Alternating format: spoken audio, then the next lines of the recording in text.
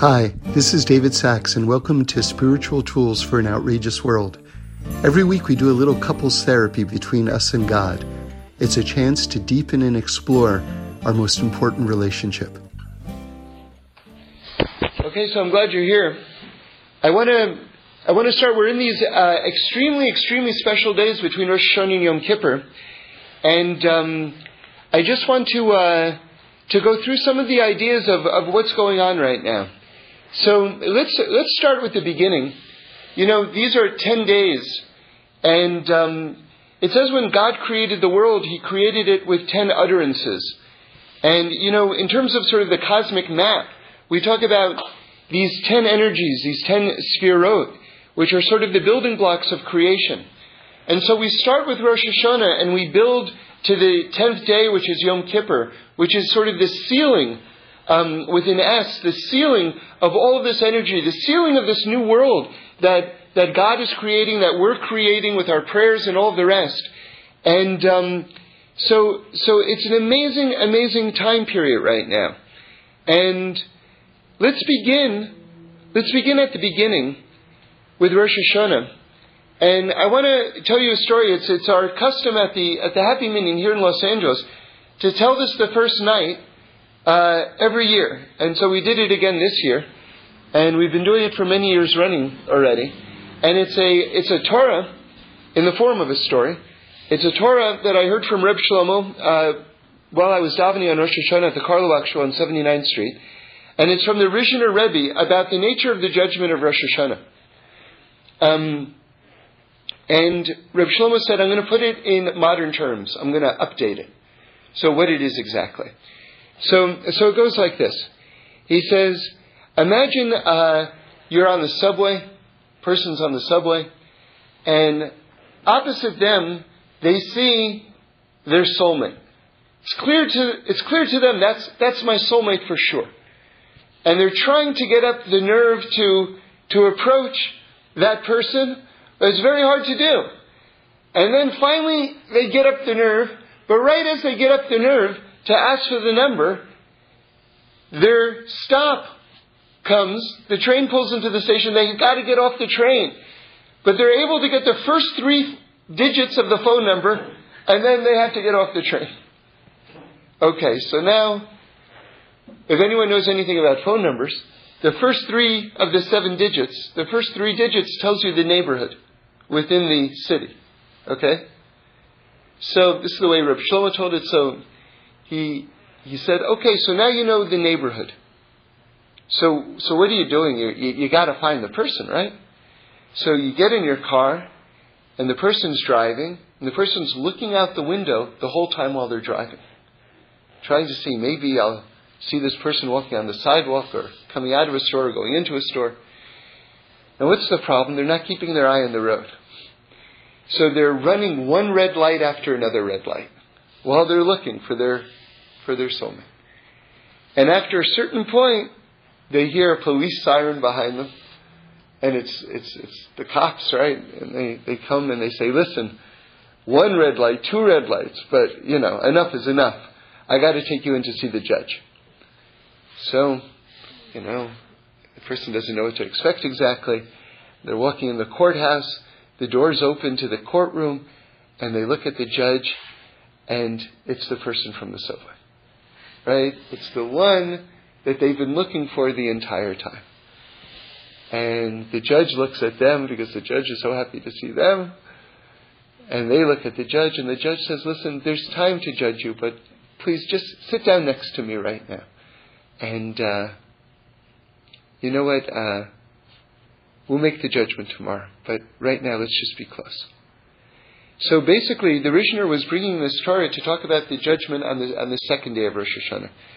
The judgment on the second day of Rosh Hashanah is a little bit lighter, and this is coming to explain a little bit the dynamics of it. And you know, let's figure out what this story is about. So the one you love the most is the one who's judging you. And the one who loves you the most, that's the one who's judging you. See, that's for a lot of us the hardest part of Rosh Hashanah is just sort of like the act of being judged. Like, who is judging me? And like, it's very, very hard. But if you know the one who loves you the most, that's the one who's judging you, then everything goes down much more easily.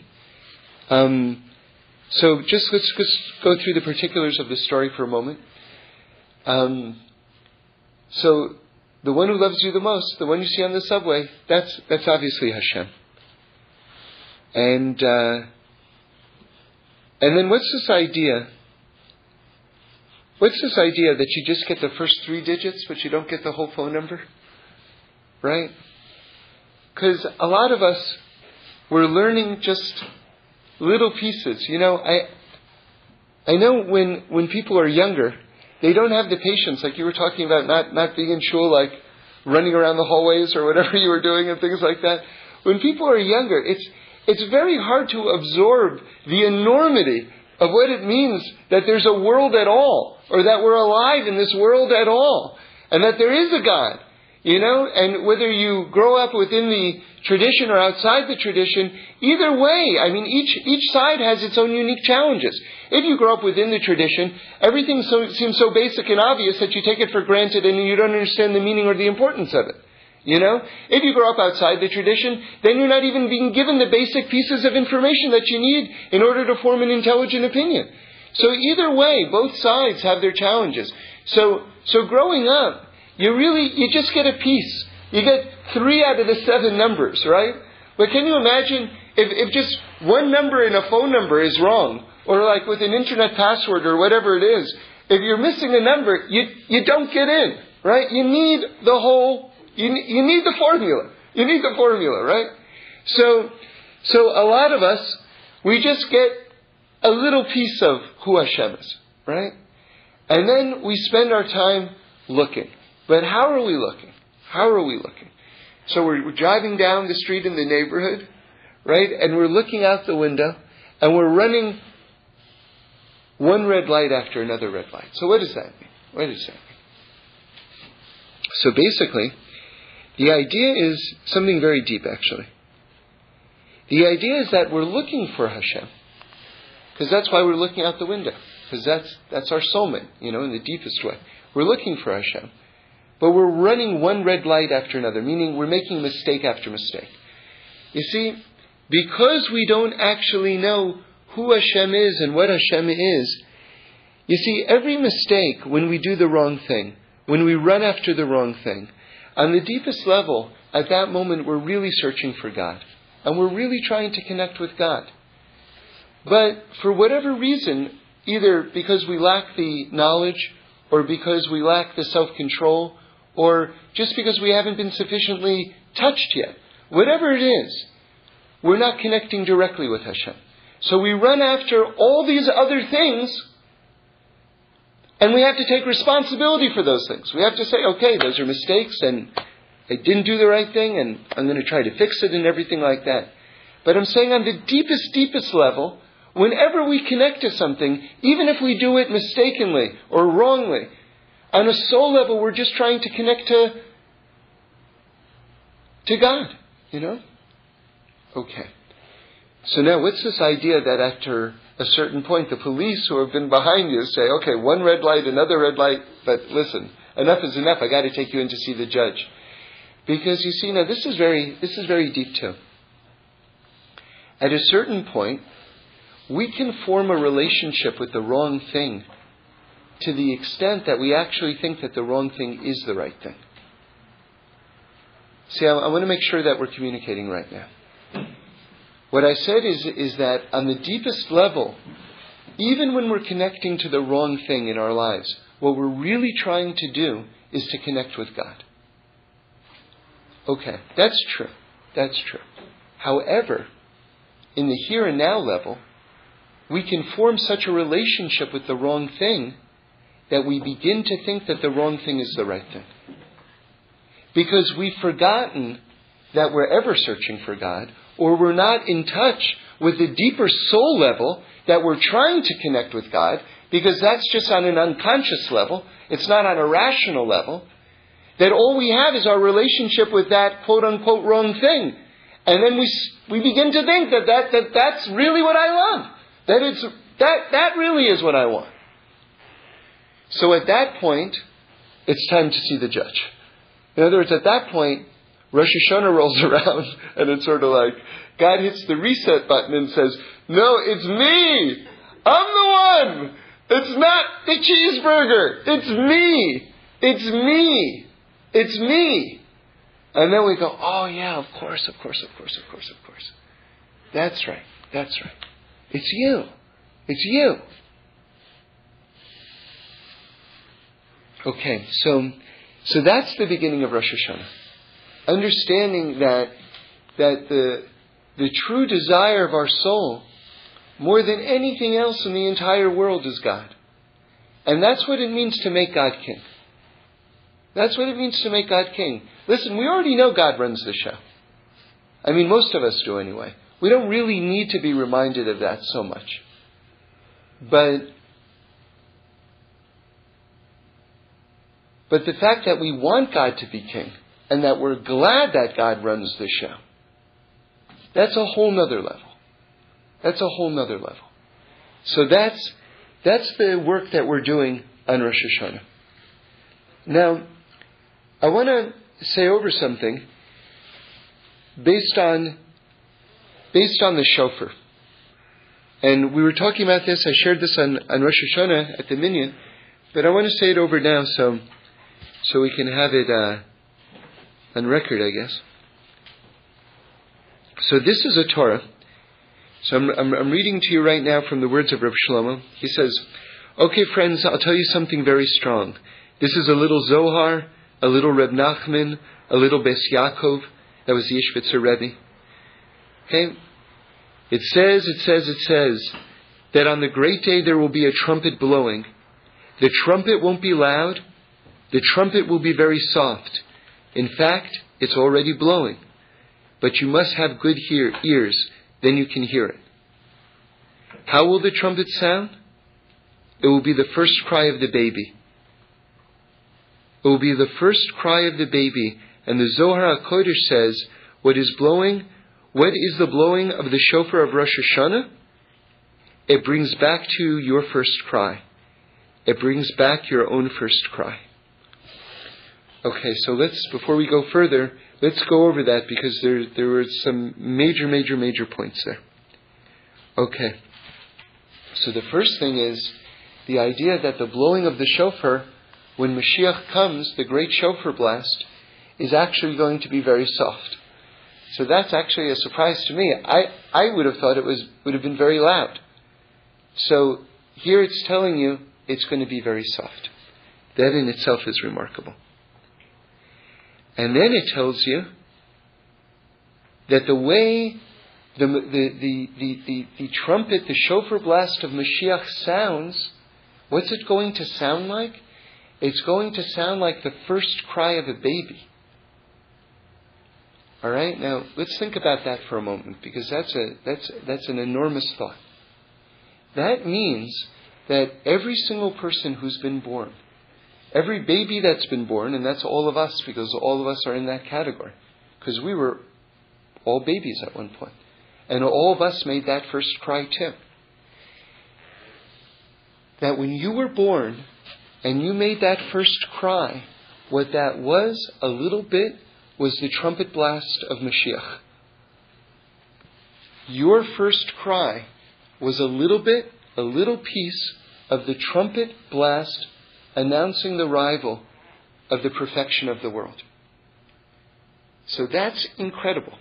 That's actually incredible. What that means is that every single person is essential in playing a role in the perfection of the world. That's what that actually means. Because your cry when you were born was a heralding of the perfection of the world. How so? Because you yourself in this world are an essential piece in that puzzle to the completion of the world. Unique. Because every single person that's been born, and this is notwithstanding the tradition of reincarnation, Because even with reincarnation, it's not the exact soul, I learned, that enters into another body.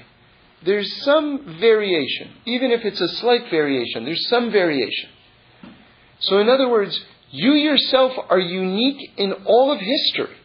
That's not like a rah-rah thought. It's just, you just got to take a moment to go, okay, well, this isn't coming again. You're not, forget about reincarnation, even though we believe in it. You, as you exist right now, never came before, and you're never coming again. So, it's enormous, the fact that you exist. It's enormous, the fact that you exist. Now listen to this. So the Zohar says, what is the blowing of the shofar of Rosh Hashanah? It brings back to you your first cry. Alright? Now, alright, that's interesting. So when the shofar blows on Rosh Hashanah, I'm getting my first cry back. But what is the meaning of your first cry, right? What does that mean exactly? Besides it being part of the announcement of the perfection of the world, because I play a role in the world, right? What does it mean beyond that? So Reb Nachman explains it. Because I'm reading again, because Reb Nachman says, the first cry of the baby is, please God, let me know what I'm born for. The first cry is not because the baby is hungry. It's not hungry yet. It only wants to know, God, let me know what I'm doing here. So the call of the shofar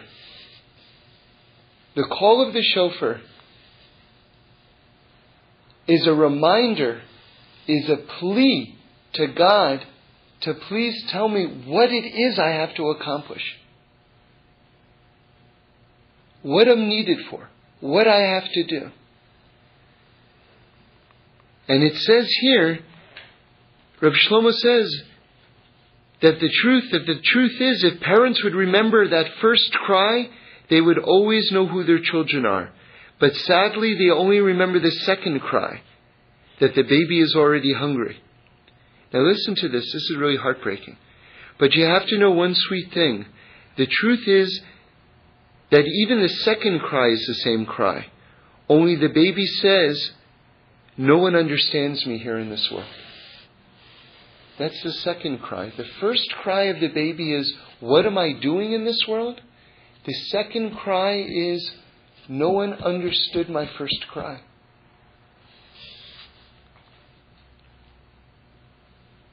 So the first cry is, God, let me know what I'm doing here. And the second cry is to the parents, how come you didn't understand my first cry? So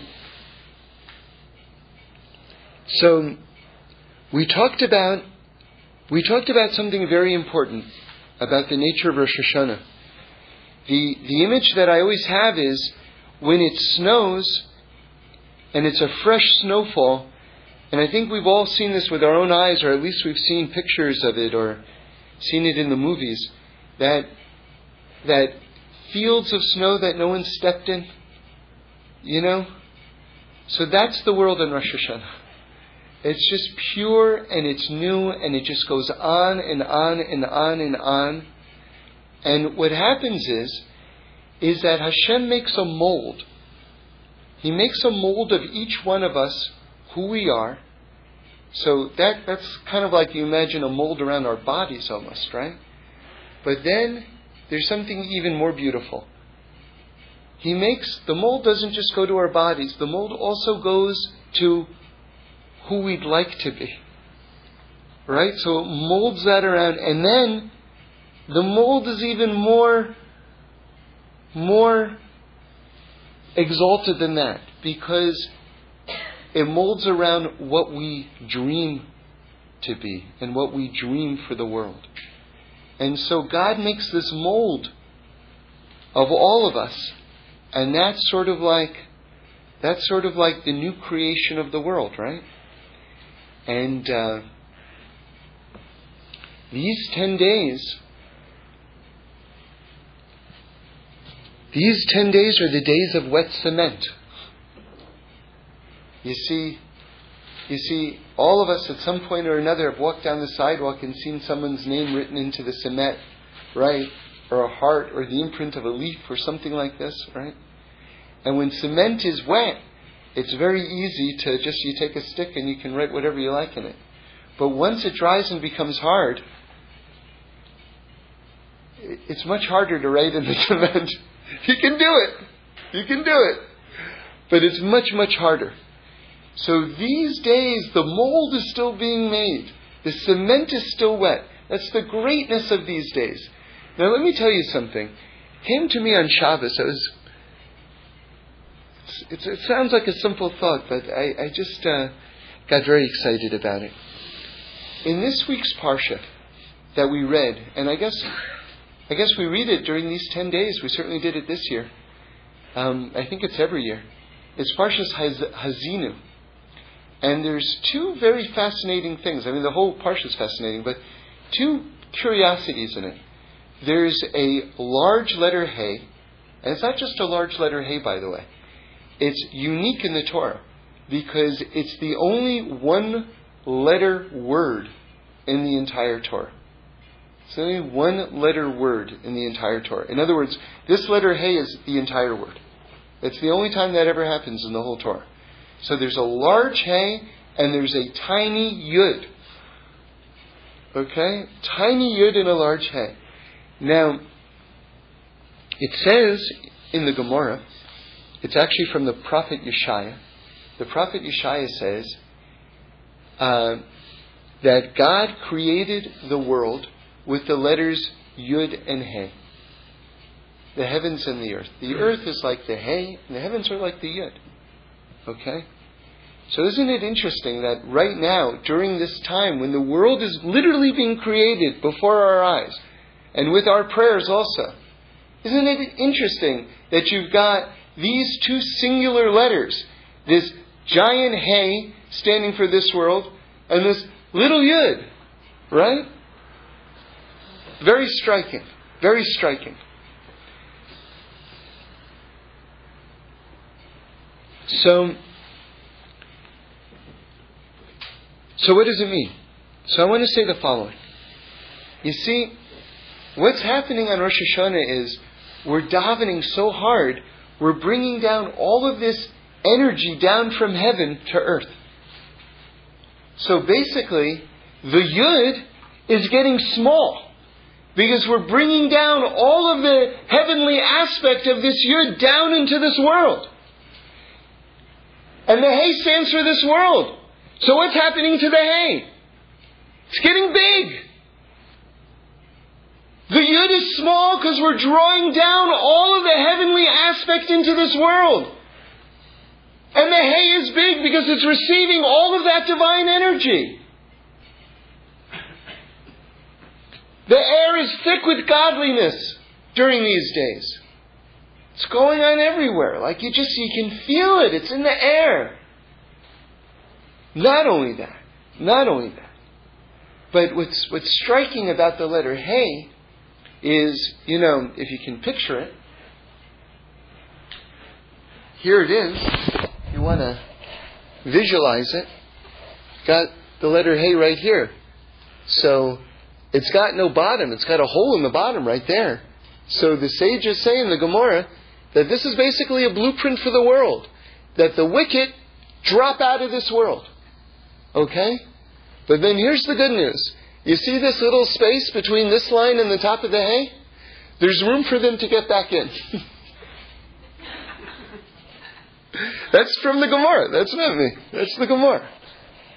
So what struck me was, with a large Hey, there's even more room for everyone to get back in. And that's these days right now. Because all of the gates are open for people to come back and to just get it together. And the letters in the Torah are literally the blueprint of creation. It's literally what's going on right now. So of course it should be reflected in the Torah. And in fact it is with this large Hey. Okay. Now I want to talk about another concept again, we were discussing this at the Minyan, but it's such a far out concept that everyone's got to know it. So it goes like this. Basically, the Netziva Shalom, the Slonim Rebbe, he brings down from the Todos Yaakov Yosef. Now, the Todos Yaakov Yosef, if you don't know, was the person who wrote down the Torahs of the Baal Shem Tov. So he's the author of the first Hasidic Sefer. The first Hasidic book was the Todos Yaakov Yosef. That's just a historical fact. Okay. What he brings down in this book is something very amazing, which is that we actually write ourselves into the book of life. Or into the other book. Okay? We do the writing. We hold the pen and we do the writing. Now that in itself is kind of way out. But the question is, how is this actually done? So Rabbi Moshe Shapiro, Shlita, is one of the biggest rabbis in the world. He's in Israel. He explained it the following way based on the Sefer Yetzirah. Okay? And what he explained was that every book is actually two books. There's the book that the author intended to write, and the book that actually got communicated down on the page. Do you hear that there's a difference between those two things? Anyone who wants to express themselves creatively confronts inevitably that there's a certain limitation to just how much can be communicated. Right? And so the author writes the book, but then what gets written isn't necessarily the entirety of what the author had in mind. Now there's a further problem. The further problem is that one can now take that book and give their own interpretation to the book, an interpretation that the author never had in mind. Right? Or it might even be contrary to what the author thought. I'll tell you something. Having been raised in the public schools of New York City, very much the approach to education, and it's a fine approach. I'm not being critical at all. The approach is you read a poem and everyone gets the poem and the teacher says, "What's this poem about?" And someone says, "Well, it's about this." And then the teacher says, "Very good." And then the next person says, "Well, I think it's about this." And then the teacher says, Yes, I see that too. That's also wonderful." And everyone's got their own interpretation, and every interpretation is wonderful. That works on the level of poetry, right? But when you've got the Torah, then when you read the line that says, "Don't eat pork," and one's understanding is, "Oh, that was thousands of years ago when it gave you trigonosis. But it doesn't give you trigonosis now. So now that's no longer a mitzvah. That's no longer relevant to us today." So now that level of interpretation is not correct. Is not correct.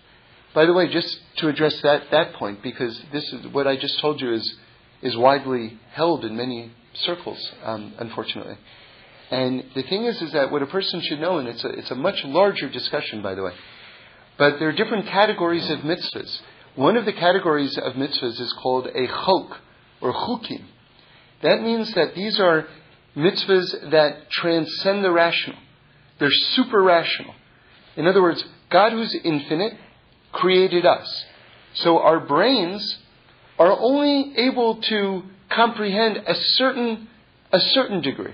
They can comprehend vast amounts, is the truth.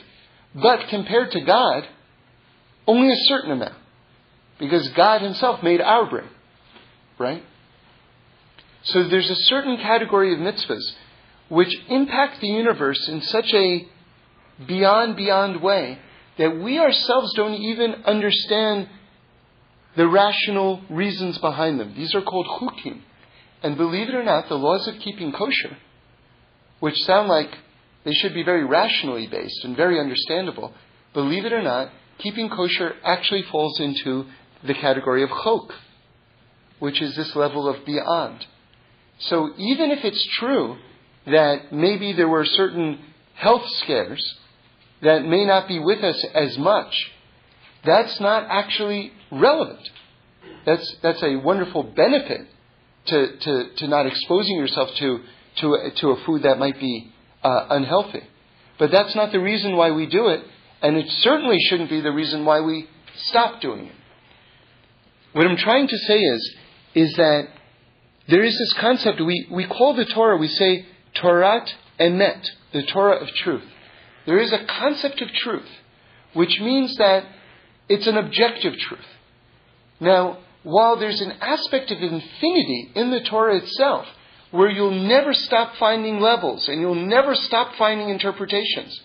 And that's part of the glory and the wonder of the Torah. And that's all true. Nonetheless, it is possible, amidst the infinite number of levels and correct interpretations that you can give, it is possible to say something that's just outright false and wrong. Right?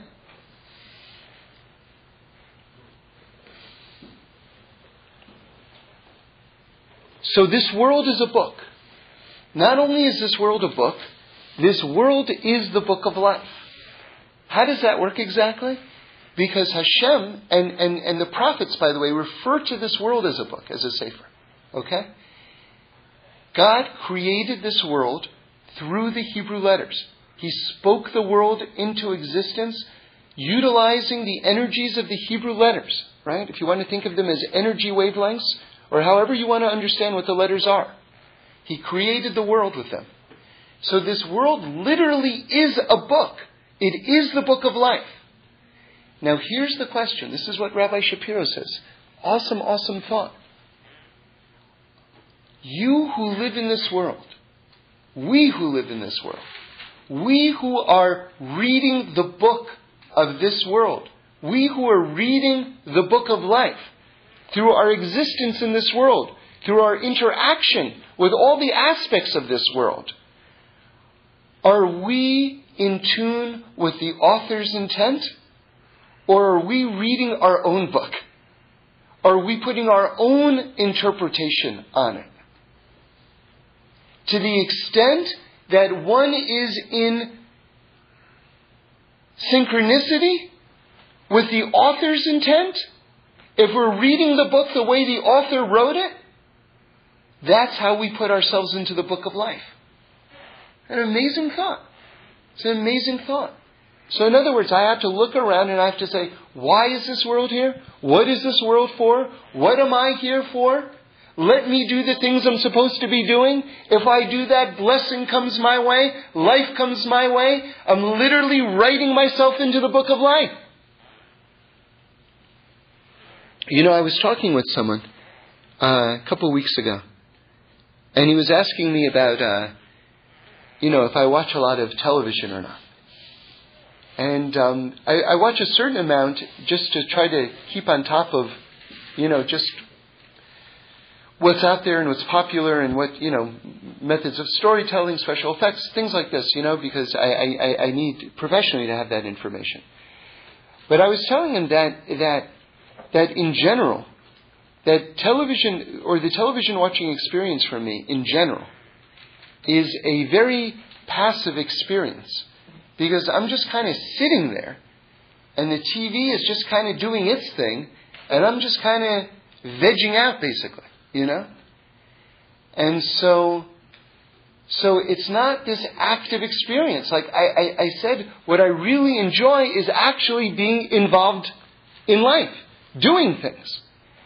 And then I took it kind of a step further. I said, this whole world, this actual world is like a television show in a bit, But you get to be involved with it. Like God is, that's what's going on. Like 24/7. It's the God show, basically. And you get to, you're a cast member. You're in it. You're actually in it. And you get to interact with God, with the world, with change, with all sorts of things.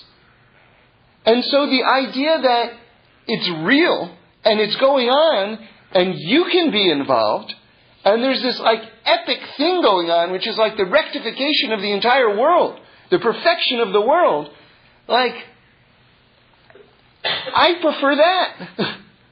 Nothing against the other experience. But, if you have to choose how to spend the bulk of one's time, to actually be in it, can compare. Okay. So let's keep on going.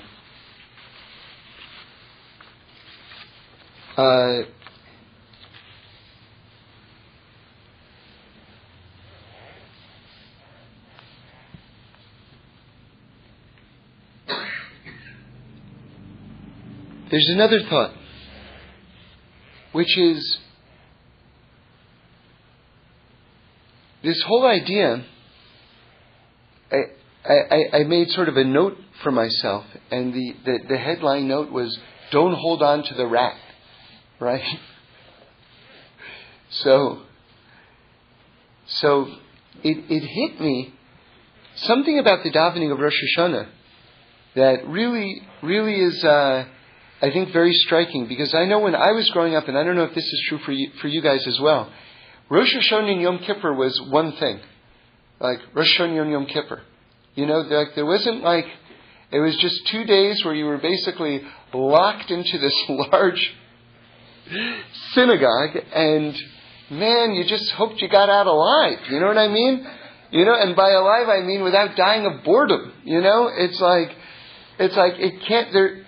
You know this thing where you're like, whatever page you're on, and then you turn to the last page, and then you sort of like squeeze the pages in between, and you see how thick it is, and it's like, how long have I got, So, believe it or not, I think the Happy Minyan is the only shul I've ever heard of or have seen that doesn't actually have a clock on the wall. But it's not as long as it used to be. It used to be much longer. Now we actually get out at fairly normal times. We don't have that reputation, but we actually get out at fairly normal times, So anyway, but there is no clock on the wall. There is one on the thermostat. But yesterday it's impossible to see unless you put your nose right to it. Yesterday at about 6:30, I think it said something like 3:00. So yeah. So to the extent that there is a clock there at all, it's hidden and it's incorrect. So anyway, so why am I bringing this up? This idea that on Rosh Hashanah is actually a very different holiday than Yom Kippur. It's a very different holiday. And one of the biggest differences of Rosh Hashanah and Yom Kippur is on Rosh Hashanah, we don't talk about all the mistakes that we've made. You'll see on Yom Kippur, a lot of the davening is actually spent, banging on your chest and going down laundry lists of all of the things that we've done wrong, in order basically to make sure that we've done tshuva on those things. It's not like, I'm so terrible and here's documentation of how terrible I am. It's sort of like, basically the sages set up a system where they said, okay, this is basically all you could have done wrong. So just go through this list, and if you go through this list, you're going to end up atoning for anything that you may have messed up. So that's just a good way of looking at it. And also, they're all pretty much in the plural. So if you didn't do it, someone else did it. And since we all share one soul, so, you can kind of give them a lift by doing tshuva. That kind of gives them a lift too. But what's striking to me is that on Rosh Hashanah, it would seem to me that if I'm standing before the judge, like, you read this in newspaper accounts of like trials and things like that. The judge gave him X number of years because they saw that he really regretted his actions. And so he lessened the sentence. and made it good, right? So wouldn't you think that you would be doing all of the chest banging and atoning on Rosh Hashanah? Because if you're going to get the sentence on Rosh Hashanah, I mean, basically the final formulation of it is on Yom Kippur. But wouldn't you think that all of that chest pounding would be done on Rosh Hashanah? Because then the king could see, you know what, that person really regrets all of their mistakes. They're really serious. They want to be better. I'm going to give them a better year. That's logical to me anyway, that it would go like that. But interestingly, there's no mention of it at all on Rosh Hashanah. 0%. In fact, I'll tell you how far Chabad goes. When you say Avinu Malkeinu, we say the very first line of it. And while I just find it for you, I'll tell you this, that Chabad actually leaves out this line because it's basically more or less the one mention of our wrongdoing, and they don't even want that in there. Okay? So, here it is. We say, Avinu Malkeinu chatanu lepenecha. Our Father, our King, we have sinned before you. That's the first line of the Avinu Malkeinu. And we don't dwell on it. We say it, we don't dwell on it. Chabad doesn't even mention it. So again, just to emphasize how much it is that we're not mentioning our mistakes. Now the question is why? And the answer that I'd like to suggest is, what we said was that on Rosh Hashanah, God is creating this brand new world. And He doesn't want us to hold on to our own negativity and to our own flaws and to continue to define ourselves by our own imperfections. God's saying, just let it go. Let the newness in. Let the newness in. There will be time to do the other stuff. There will be time to fix the things that we've done wrong. But right now it's about newness and a new start. Don't get into this whole mindset that I did this and I did that. So what's this whole idea of letting go of the rat? I mentioned it last week. When a person goes into the mikveh, it's a purification process. The Rambam says, what if a person holds onto a rat while they're underwater in the mikveh? Does the mikveh work?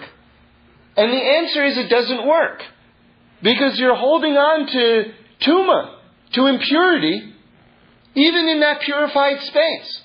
And so the newness, the purity doesn't have a chance to kick in. So on Rosh Hashanah, God says, let go of the rat. Let go of it. It's a brand new world. You know what? You made mistakes. I know you made mistakes. But now's not the time to focus on this. Right? Just let go of that aspect. And I'll tell you, it even goes further, I think.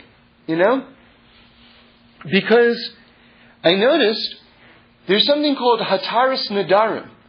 Hataras Nadarim is an annulment of vows, canceling out of vows. Interestingly, and I have to do some more thinking about this, maybe we'll talk about it on Yom Kippur a little bit, we've got Kol Nidre, which comes right before, you're supposed to do it before Shkia, right before Yom Kippur. So that's also a different type. It's a different idea. I have to study it more before I can make real distinctions between the two. But you've also got basically a canceling of vows right before Yom Kippur. And interestingly, we're doing Hataras Nadarim, which is sort of the big official canceling of vows, right before Rosh Hashanah. Same dynamic going on. Okay? So what's this whole idea with Hataras Nadarim? Why did the sages institute it right before Rosh Hashanah? So first of all, just so that we understand something. You see, there's a very... I'd like to talk about it more at length in future times, God willing, after I have a chance to learn more about it. But, you see, God gives us this amazing ability, and it's called the ability to make vows. And we're not really supposed to do it so much. There's certain instances when one's supposed to do it. If one is basically in a life-threatening situation or something like that, then it's good to make a vow. But other than that, we're really not supposed to make vows so much. In fact, in the Jewish world, you'll often hear people say, Bli Neder. That's designed to stop them from making a formal vow. Because, you see, God, and this is this is an amazing thing. God gives us the ability to actually create mitzvahs.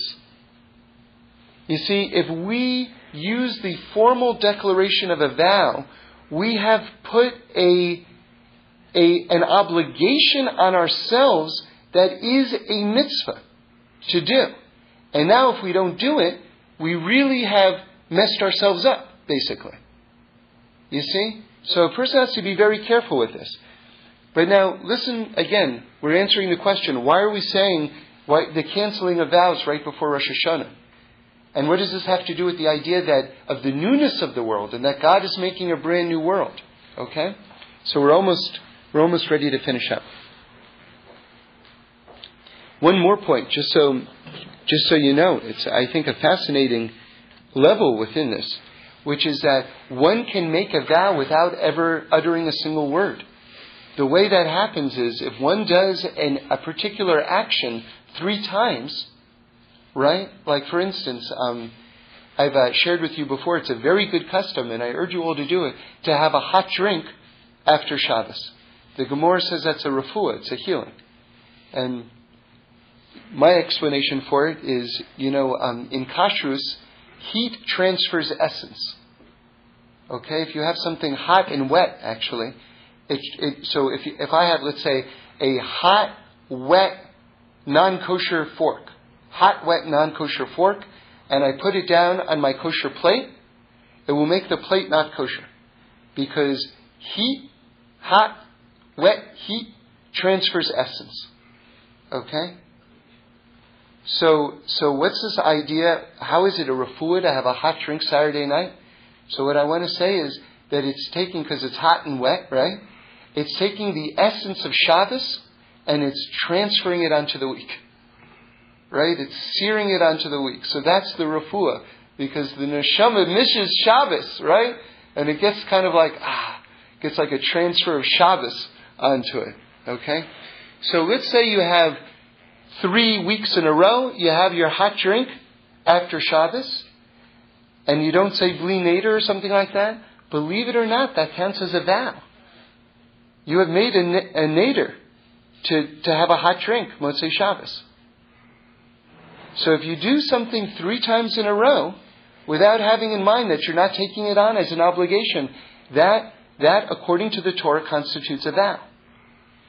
Very interesting. You never spoke a word, and yet you made a vow. Okay. So what is a vow? What is a vow? Now listen carefully, because we're going to wrap it up. A vow is something that obligates me to a future event. Does everyone hear that? Because to keep with that example of the hot drink, that means that every Saturday night, it's not Saturday night yet, every Saturday night I'm tied to this future event through this vow that I made. Is everyone here? Or if you say to someone, I will do that for you, I vow to do that thing for you, that means that activity which I haven't done yet, in the future, I am now tied to a future event. Right? Okay. Right, now we're ready. So what happens? Why are we saying this? Erev Rosh Hashanah. Why are we canceling out these vows? Erev Rosh Hashanah. Because God is making a brand new world. And all of these things that we've obligated ourselves to in this new world, God says, just step aside. Let me make my new world.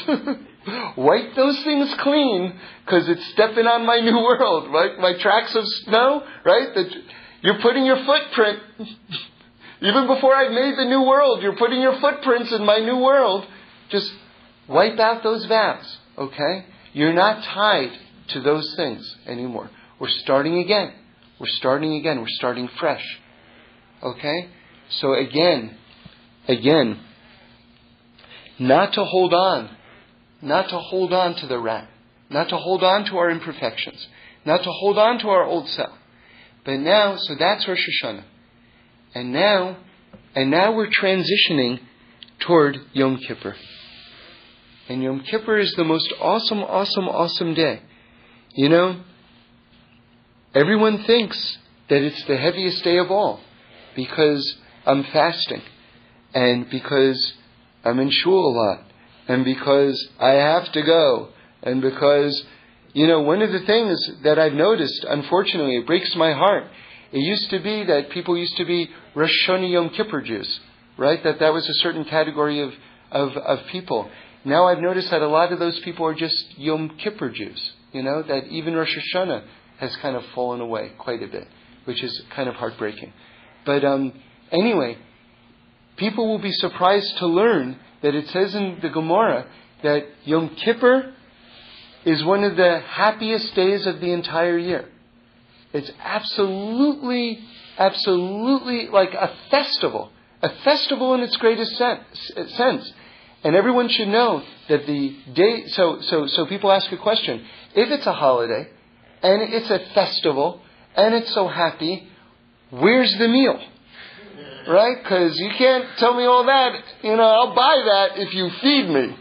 If you're not feeding me, then it's just words, okay? So there's actually a mitzvah to eat all day the day before Yom Kippur. Not to make a pig out of yourself, right? But all day. And in fact, some rabbis, in order to do this, would have a candy in their mouth all day, so they always had something in their mouth, like a sucking candy.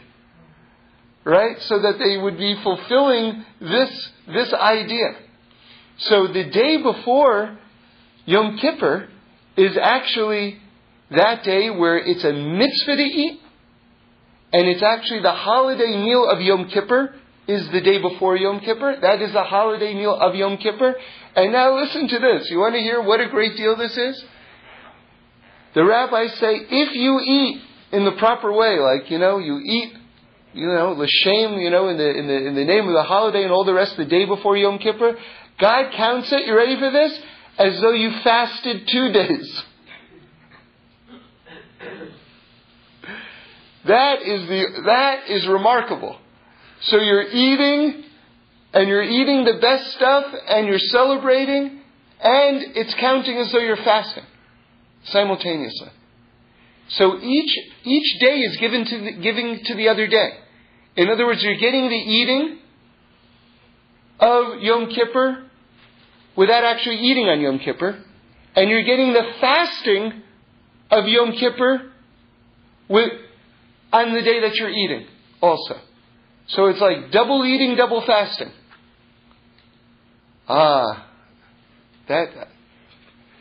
If only that were every day, right? That would be the best. But that's like a special opportunity that we have. So why is it such a happy day? So you don't need long explanations. Because God is wiping our souls clean. Simple as it is. Simple as it is. But a big PS on that, which is not the stuff that we do to each other. That stuff, you can't cry your eyes out and all the rest and think that the guy who you stole $20 from, is all of a sudden taken care of. Got to give him back the $20.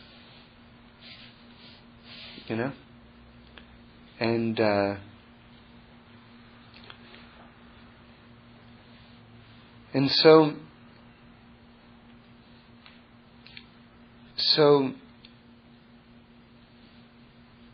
this world is a little bit of a tricky place. It's a little bit sneaky. And we'll just close with this thought. There are a lot of stories, like fairy tales and things like that. Even Rabbi Nachman tells a story that uses this device, where the king disguises himself as a peasant and then walks among the people to see how they're going to treat him and how people really treat each other, right? But you don't know. You don't know it's the king because he's disguised. He looks like everyone else. So these days are disguised like every other day.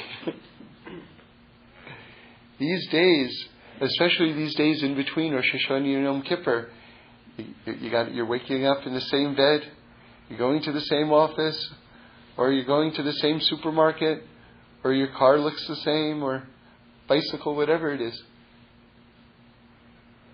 But don't be fooled. Don't be fooled. These are the most exalted days of the entire year. And a little goes a long, long, long, long, long, long, long, long, long, long, long, long way. I'm just thinking, in Vegas, they have these slot machines where if, let's say 3 oranges pays, I don't know, I'm making this up, pays $1. You put in a quarter, you get 3 oranges, it pays $1, right? But if you put in 4 quarters, and then you get those same 3 oranges, it pays off even more. In other words, the more you put in, if you hit, your jackpot, your payoff becomes exponentially greater. So what I'm saying is, these days look like normal days. Don't fool yourself. Don't allow yourself to be fooled. Every effort that you put in these days is going to pay off exponentially. Okay? And I'll just leave you with this last thought that I mentioned before we blew the shofar the second day. I heard it in the name of Rebbetzin Shira Smiles, who, by the way, has a new book out from Feldheim. Just came out, if you want to check it out.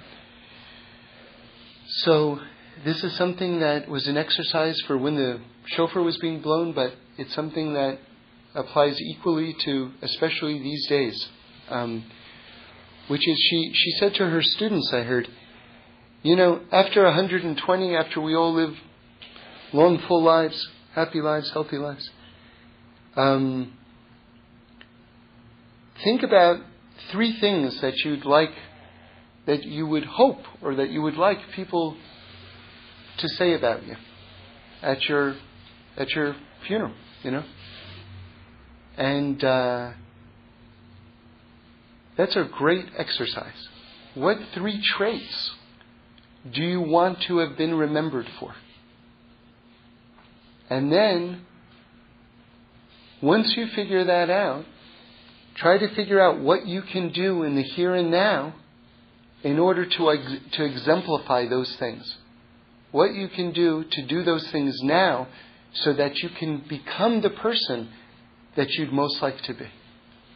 Okay. It should be a good, sweet year. Yeah. Thanks for listening.